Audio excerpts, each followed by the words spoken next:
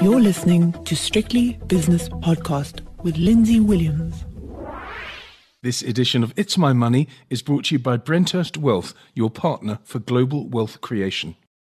It's Tuesday, so it's time for It's My Money, and It's My Money is brought to you by Brenthurst Wealth, and Brenthurst Wealth was voted South Africa's top boutique wealth manager in 2020 and previously in 2017. With me from Brenthurst Wealth today is Aaron Ruttenberg, who is from the Johannesburg and specifically Sandton branch of Brenthurst Wealth. Aaron, you've sent me something which I think we've talked about before, but apparently you think it's actually quite important because it is all to do with two acronyms which I really don't understand. Maybe you can describe what you've just written to me. Just go ahead and tell us. Actually, no, you don't have to. I'll do it. RA versus TFSA. Sounds like an East European football match, but RA is obviously retirement annuity and TFSA is tax-free savings accounts. Very, very, very funny, Lindsay, and good afternoon to your listeners and yourself. Basically, the reason I wrote this was because I've been getting a lot of clients coming to me and asking me regarding immigration. Now, immigration is something I'll deal with at another time, but it's what happens with their retirement annuities at immigration, what happens to their tax-free savings accounts at immigration, but then subsequently also getting a lot of clients wanting to understand the differences between the two all of a sudden alongside offshore investment. So I decided to write a piece which would basically be able to lead your listeners to reading it because there's a lot more detail, but try and explain the differences between the two. And, you know, every single client has their own specific unique circumstances in life. For example, if you're immigrating, the one is definitely not suited for you if you're a younger person. So essentially, I wrote the retirement annuity versus a tax-free savings account. No, they're not Eastern European football clubs, which I probably would also have thought the same. And I decided to make a workaround for what the differences between the two are and, you know, an explanation there. I think the first thing, and more seriously, the first thing that we have to talk about is an RA. There's no limit on how much you can contribute to an RA, but a TFSA, a tax-free savings account, there are limitations, aren't there? So there are limitations to both, basically, to be honest. But the first limitation on the tax-free, so let me start with the RA. The RA's limitation depends on how much money you earn, but there's a maximum of 350,000 or 27.5% of your annual income. Okay. So just to put it into perspective, unless you're earning more than 1.27 million rand a year, around there, you'll never have to worry about the 350,000 number. But otherwise, the maximum you're allowed to deduct is 27.5% of your income or 350,000, whichever is less. So to answer your question, the 350,000 would be the maximum you can contribute, but you can contribute more. You just won't be able to deduct it. And if something has to happen to you, this is not in the notes. This is why it's important to have an advisor. It would form part of your estate because that's why they've got those limitations. So I still want the ability to tax. They don't want, people being able to just put anything they want in the retirement annuity because it's tax-free within the wrapper, which we'll go through. So if you had to put over that amount of 350,000, it would form part of your estate at death. But that's a different situation. I think I should write an article on that. And the tax-free investment, well, that's got a 36,000 Rand per annum contribution limit as of this latest tax year, which is 3,000 Rand a month if you're doing a debit order. Okay, so that's a small amount of money, but an important amount of money because it is, as defined by TFSA, a tax-free savings account. Let's have a look at this. A really great feature of RAs, that's retirement annuities, is that you don't pay any tax on the investments inside. This means no tax on interest earned, no tax on dividends, no tax on income, and no capital gains tax on sales. So when you get rid of the RA, should you do so, you don't have to pay capital gains, which is a great bonus because a lot of investments look very, very good when you go into them because you are going into a tax-free scenario. But on the other hand, when you get out, you've got capital gains. Correct. You don't have to pay capital gains. And the way I try and explain it to people is the RA is the wrapper. Like you would have a sweet wrapper that wraps around the sweet. It protects, from germs or the sweet becoming dirty. So that same wrapper being the RA is a protective layer so that you can't be taxed on dividends, you can't be taxed on interest income, you can't be taxed on capital gains. However, there becomes an issue when you want to withdraw because it's not so easy as just taking the entire investment out unless you financially emigrate. So there are a few, obviously, downfalls to owning one, but again, it depends on the circumstances of the person. But the actual not taxing all those elements of interest, dividends, and capital just adds to your return over time. Okay, you've got a couple of paragraphs which are headed the following: rules when accessing the money inside of an RA, and we'll come to that in a second. And the second one is tax when accessing an RA investment. So I think what you're saying here with the first part, which I'll reiterate again, rules when accessing the money inside of an RA. When can you access the retirement annuity that you've been investing in over the years? So for most of the time, it's the age of 55. In fact, it should be the age of 55. There are certain insurance providers which clients have had an RA with, which are old school, that they've got a slightly different maturity date. I've dealt with one. It's not, we don't like investing RAs with insurers because of that. But yes, in general, with your tax platform, or your investment platforms, should I say, and some of the insurers, but definitely the investment platforms, once you reach 55, your retirement annuity matures. And there are some rules that you can do with those funds, or what you can do with those funds, and you're only allowed to take a maximum of 1/3 of that value as cash, with the first 500,000 Rand being tax-free. I always give the example of if you've ended up with a 1.5 million, you can take 500,000 tax-free because that's 1/3. But if you've got 2 or 3 or 4 million, if you go over that 500,000, then SARS taxes you according to the retirement tax tables at 55. But if you're 55 and you've got less than 247,500, you can take the entire amount in cash. And that would most likely be tax-free because it's under the 500,000 Rand. And the remaining 2/3 now, once you've taken your third out or you haven't, you can even put the entire amount inside what's called a living annuity or a guaranteed annuity, because you have to choose one of the two, would then pay you an income for the rest of your life, depending which one you choose. And the idea is that the annuity, pays you that income, which is the whole point of retiring.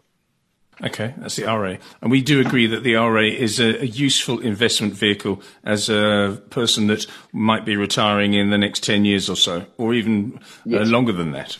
Absolutely correct. So there are certain caveats to that. Like I say, if a person's never going to leave this country and knows that they're going to live here forever, then yes, there's some pros and cons, but the tax advantages and the tax deductibility does assist with compounding those returns.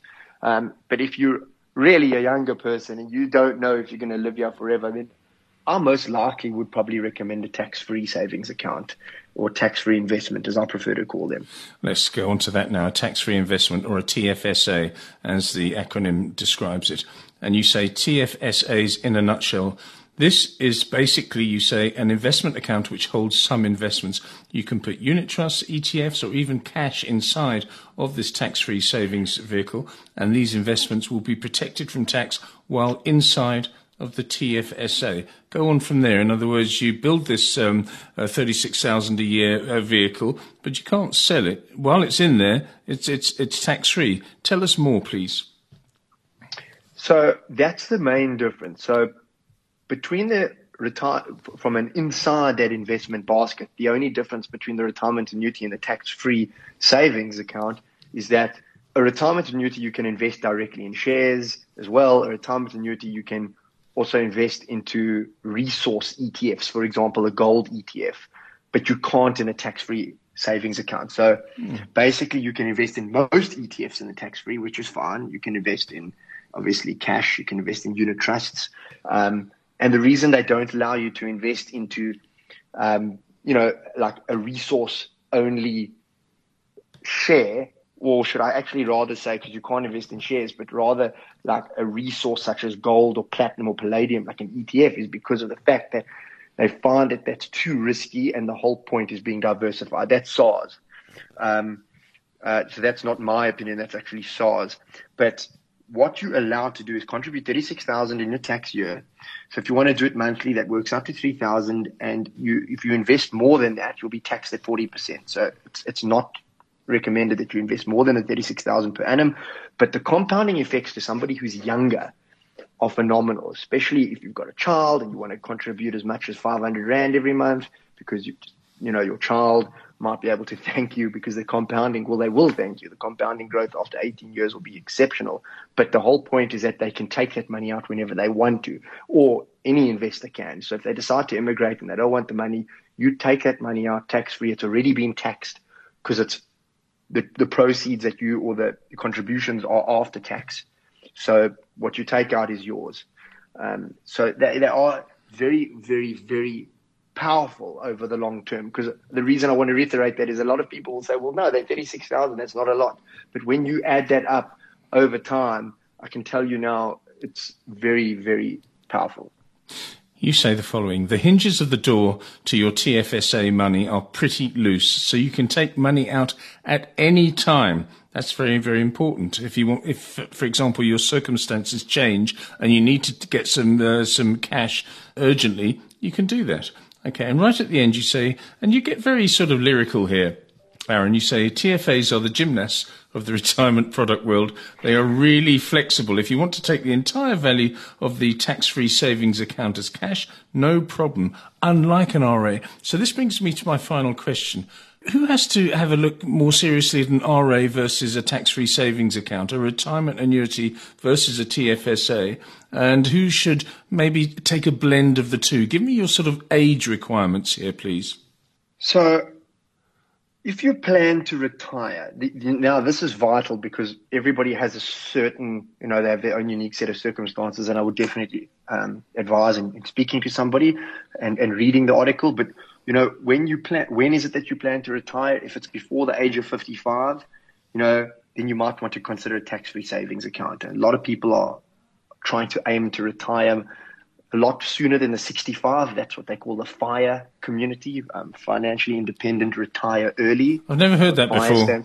Oh, it's a very powerful community. It's all about retiring early. So the tax-free savings is a must for retiring early.